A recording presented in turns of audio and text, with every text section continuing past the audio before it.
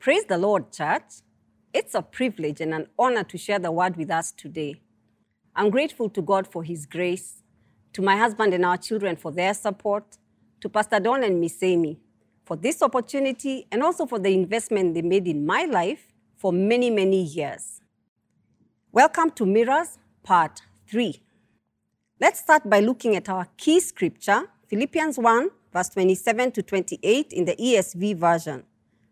Only let your manner of life be worthy of the gospel of Christ, so that whether I come and see you or am absent, I may hear of you, that you are standing firm in one spirit, with one mind, striving side by side for the faith of the gospel, and not frightened in anything by your opponents.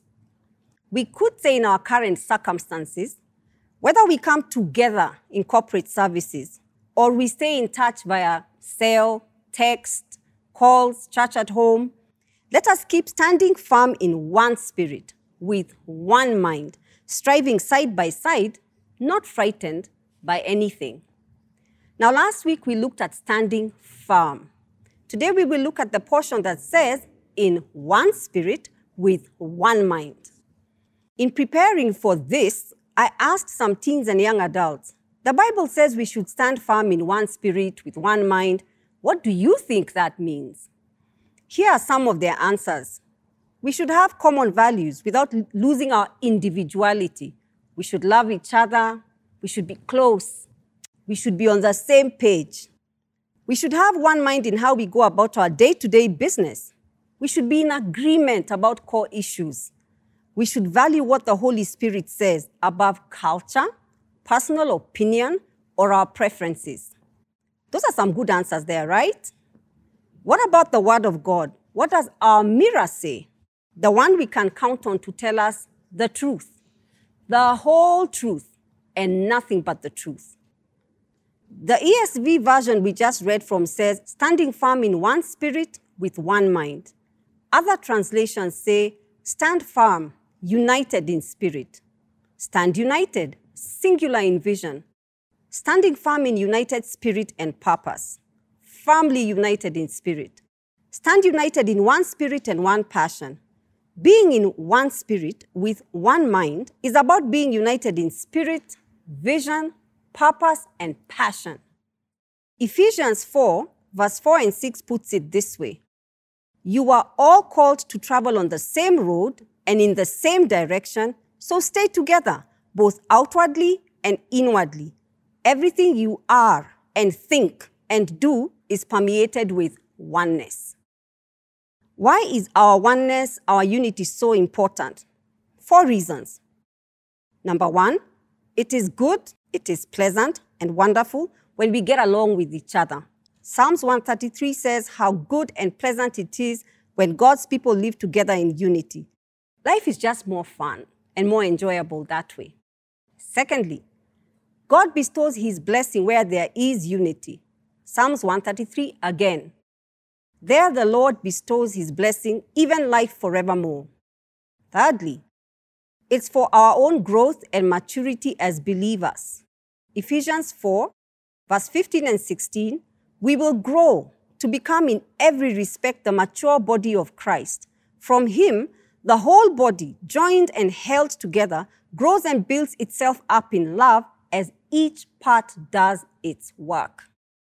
And fourthly, it testifies to the world that Jesus is who He claims to be. Jesus prayed for us in John 17, may they experience such perfect unity that the world will know that you sent me.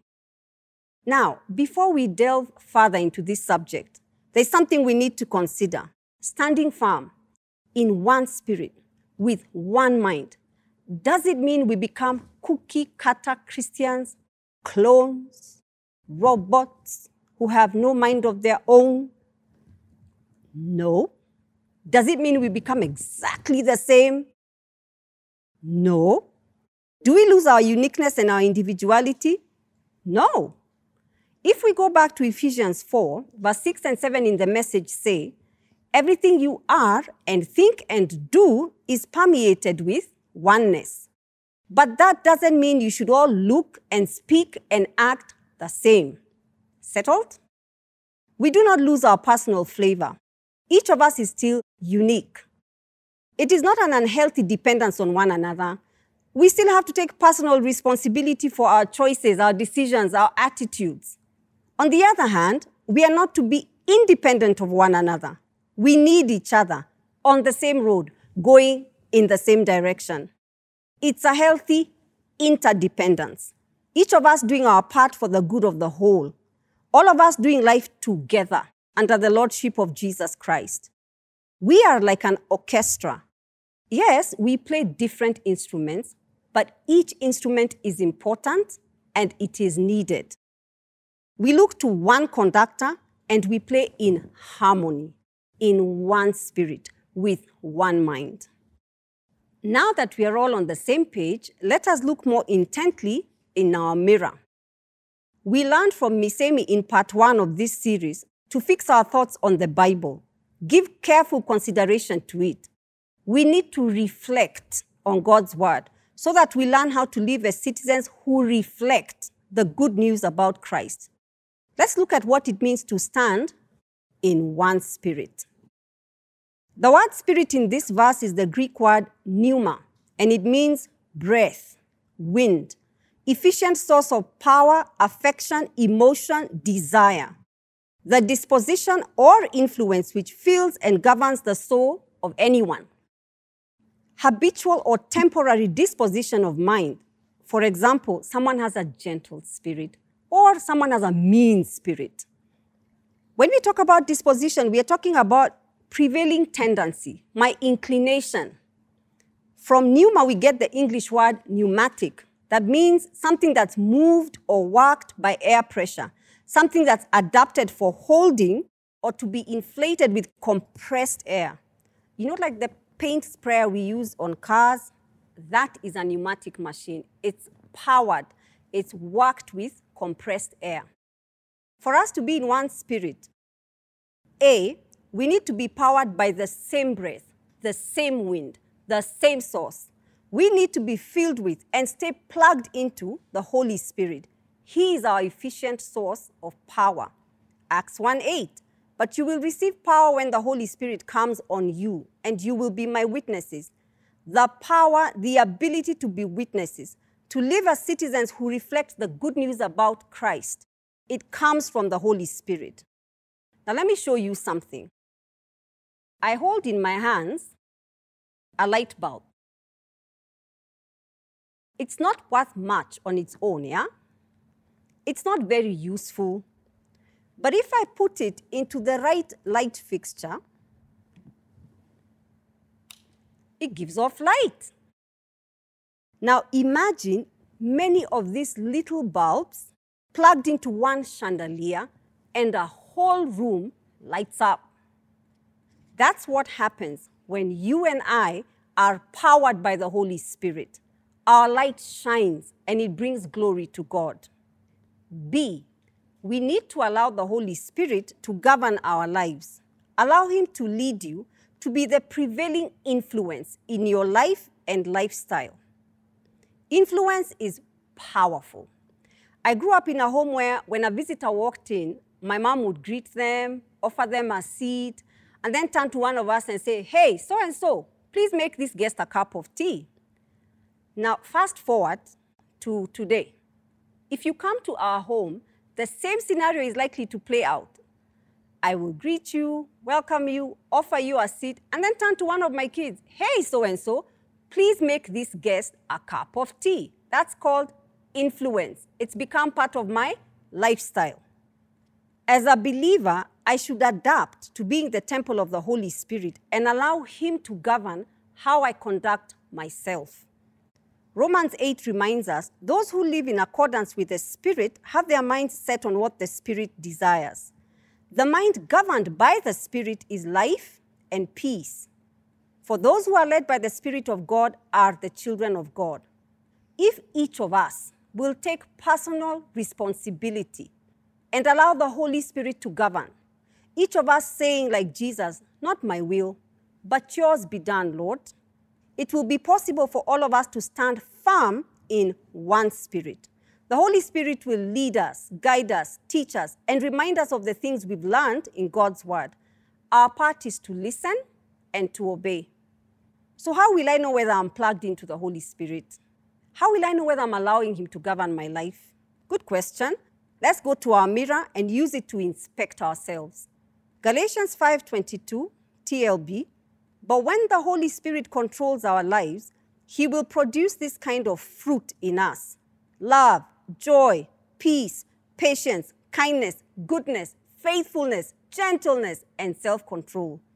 Remember last week, Pastor Faita taught us to look at the mirror often and to look carefully. So when you read the Bible, go about your daily life, pray, ask the Holy Spirit, please teach me, correct me, rebuke me, train me in righteousness. We've looked at what it's like to stand firm in one spirit. Let's look at standing firm with one mind. The Greek word for mind in that scripture is psyche, meaning the seat of the feelings, desires, affections, and aversions. It's where we get the English word psyche. We are talking about our affections, appetites, desires, passions, priorities, feelings, beliefs, opinions, attitudes, the things we are psyched up about. In real life, how does this work? How do we get to operate with one mind? Let's do some ABCs, D and E. A, allow the Bible to shape your worldview. 1 Peter 2:2, like newborn babies, crave pure spiritual milk, so that by it you may grow up in your salvation. New King James says, as newborn babies, desire the pure milk of the word, that you may grow. Have you ever heard of the saying, you are what you eat? Crave, desire, and feed on God's word. Let the word of Christ dwell in you richly with all wisdom. The Bible should shape and form our beliefs, priorities, opinions, and attitudes. If we feed consistently on the word of God, we will grow in Christ-likeness. B, beware of deceptive philosophy and human tradition. Colossians 2:8, see to it that no one takes you captive through hollow and deceptive philosophy, which depends on human tradition and the elemental spiritual forces of this world rather than on Christ. No matter how clever and convincing it sounds, if it disagrees with God's word, it simply isn't true. As Pastor Don encouraged us earlier this year, do not conform to the pattern of this world, but be transformed by the renewing of your mind. C, consider what you give attention to and whose company you keep.